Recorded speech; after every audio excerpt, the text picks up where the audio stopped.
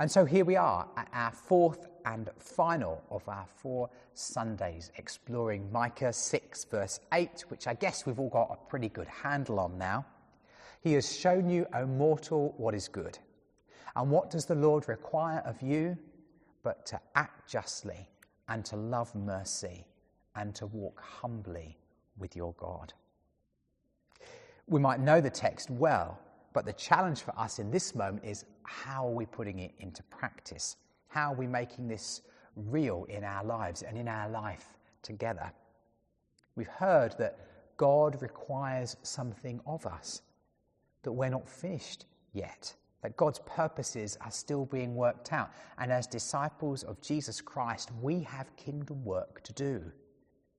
And we've already looked at 2 of the things Micah tells us that work involves: a call to be a people who act justly and a call to be a people who love mercy. And so this morning we come to the final part of this verse, where the call for us is to be people who walk humbly with our God. And I'm going to think about that first by looking at one of Jesus' parables that I think speaks so well to this whole area. But as we do that, let us pray.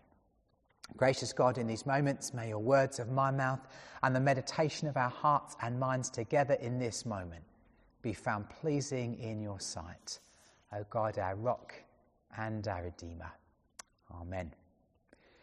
Friends, it seems to have been one of Jesus' main aims, particularly in his parables, to undermine the self-confidence of those who were too sure of their acceptability to God, and to raise the confidence of those who hardly dared hope that God might accept them. And this parable that we've heard this morning is as pointed as any other. It's the only one of Jesus' parables to be set in the temple, and immediately this sense of the imposing building, which was still under construction in Jesus' day following the destruction of its 2 predecessors, it rises up in the imaginations of the listeners. This was the sacred centre of the sacred city, which was itself the sacred centre of the sacred land. It was the pinnacle of the Jewish religion, the focus for their devotion, a place that cannot be described without mentioning God. Now, the Pharisees believed that strictly observing the law in every particular detail was how God wanted his people to live at that time. And this was at a time when their very existence was under threat from surrounding nations. And so they believed that this was the way forward, not political action or violent rebellion, or just bobbing along with the status quo. They're going to hold ever more tightly to the rules and the regulations. And it would have gained them respect of many around them, even among those who felt they could never aspire themselves to such levels of devotion. So it's no surprise to see a Pharisee coming up to the temple to pray. The tax collector, however, that's a different story. Always labelled in the group of people collectively known as sinners, they were a despised collection of people.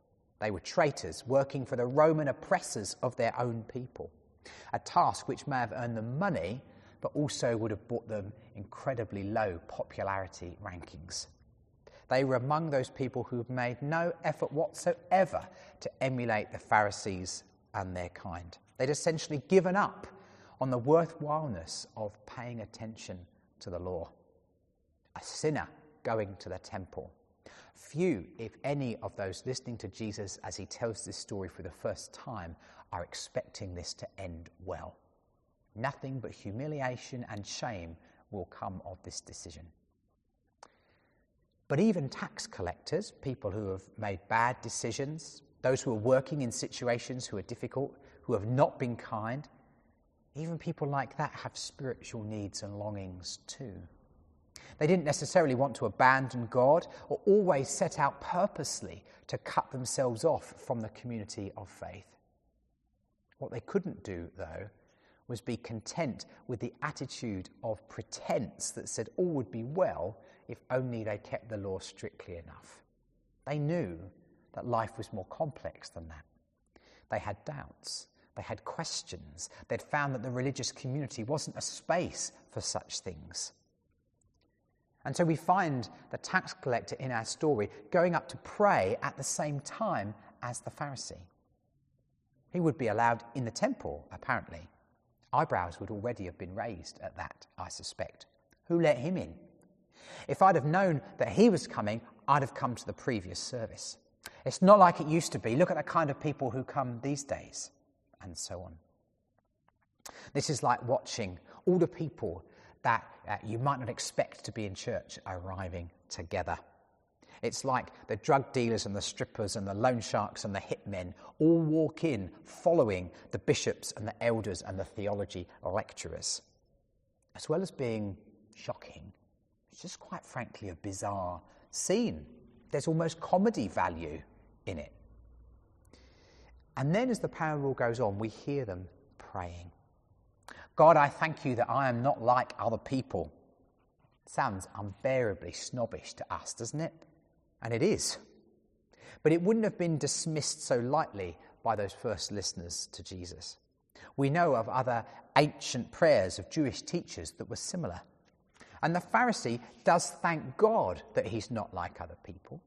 He, at least on some intrinsic level, recognizes that any holiness or goodness that he has is a gift from God and not something he's entirely achieved on his own. He strikes us as arrogant, but no one can doubt his disciplined adherence to the moral and ethical codes of his faith. He's the faithful, dependable type on whom many a religious community is built and sustained. But for this Pharisee, the tax collector nearby summed up all that he was thankful not to be. Involved in dubious financial dealings, careless about God's law, keeping company with the wrong people and being influenced by the wrong things. In contrast, further away, in the more shadowy corner of the temple, safely away from the Pharisee, we find our tax collector, head bowed, beating himself across the chest. God, have mercy on me, a sinner. There's no sense of this man thinking of himself too highly or of being superbly religious. He's gone to the place where offerings were given to God to demonstrate a desire for forgiveness, to express his own longing to find acceptance. He doesn't make excuses. He knows he isn't all sorted.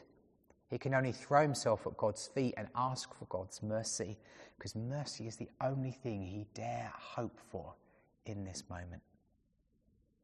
And Jesus' conclusion is a simple one.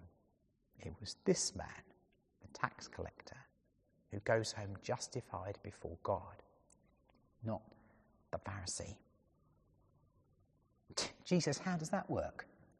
You are joking. Seriously, do you mean that? That can't possibly be true. Justified here means basically it was this man's prayer that was heard and answered.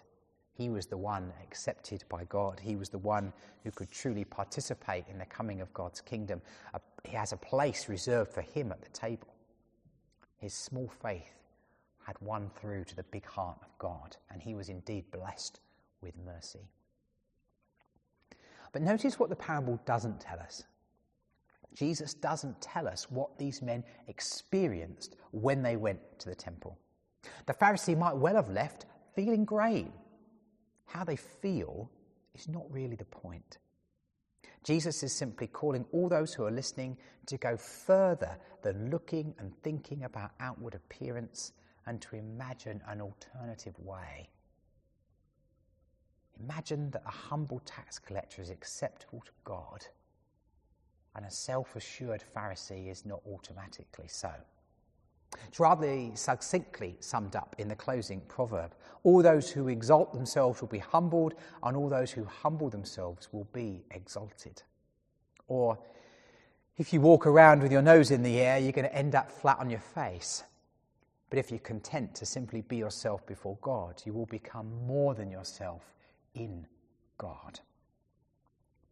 In holding on to it so tightly, The Pharisee had in fact cheapened and weakened the laws of God and reinterpreted them in a way which seemed designed to keep the riffraff at bay and reinforce a hierarchy in the people of God that meant so many people were just told over and over that they just weren't welcome. Well, Jesus came to change that and declares the gates into the kingdom of God are wide open for all. And it's part of the calling of the church today to keep changing that and making sure that things are open to all. Yet, the Pharisee is not quite the panto villain here, and the tax collector the great, friendly, bubbly character with a useless job. These sorts of oversimplified ways of viewing people belong only in cheap novels. If the Pharisee is simply the villain and the tax collector the hero, then each get what they deserve, and there's no surprise of grace and mercy here at all. The point, the broader point, the more significant point is perhaps that we simply can't tell by looking at outward badges of virtue who has a heart after God's own. And I don't know about you, but it's been my experience that those who really have a heart after God's own aren't particularly fussed about making sure other people know about it. We've missed the mark if we read this story and our reaction to it is, thank God I'm not like the Pharisee, because at that moment we just become like the Pharisee. And we're all, if we're honest, have a little bit of the Pharisee in us, things that we expect real Christians to do. We all have our own expectations, and much of the time they're well wide of the mark because we don't really know what's going on in somebody's heart and somebody's mind. It's too easy to judge each other when the truth is we have little or no earthly idea about what's going on. Thankfully, God does. It's only once we've recognised something of ourselves in the Pharisee that we should feel free to associate ourselves with the tax collector. Often when we discover something of how fantastic it is to have a heavenly Father who loves us so much, we have this need to be forgiven, to offer all ourselves to God and ask for forgiveness. But then gradually we move away from the place of knowing we feel forgiven. It all becomes a bit more routine. And without realising it, humility can ebb away. And we find ourselves slipping into the Pharisee costume after all. So how do we, whilst going on with God and being confident in his grace and power and strength, remain humble of heart? Because we know a humble person when we meet one, and what a blessing they are. Well, friends, I think partly it's about being honest with God about the stuff we get wrong. Not ignoring it, not trying to pretend everything's all right, but confessing it to God and trusting in God's forgiveness. In 1 John 1 we read, if we claim to be without sin, we deceive ourselves and the truth is not in us. And that never stops being true. We don't ever become good enough entirely in our own strength. But we are blessed with God's mercy, and he can bless us with so much, whatever it is that we've done. Sometimes we hold back from beginning or continuing on our journey of faith, sometimes from baptism, sometimes from starting new things with God, because we think we don't know enough, we think we're not good enough. But friends, that's exactly the point. No one ever is, except through and in and with Jesus. And when we do get things wrong, and it is when, not if, we can pray the prayer that the tax collector prays, God, have mercy on me, a sinner. This is known to many Christians around the world as the Jesus prayer. Lord Jesus Christ, Son of God, have mercy on me, a sinner. And it's been used for centuries by Christians all around the world. It's short, it's easy to remember, it's good for praying in the car, in the meeting, instantly in that moment of, oh no, I shouldn't have done that. Lord Jesus Christ, Son of God, have mercy on me, a sinner. As well as that, it's also about saying thank you to God, saying it often, not taking what we have for granted, not expecting things to be great and then getting miffed when there's a problem, but remembering that all good things are a gift from God in the first place.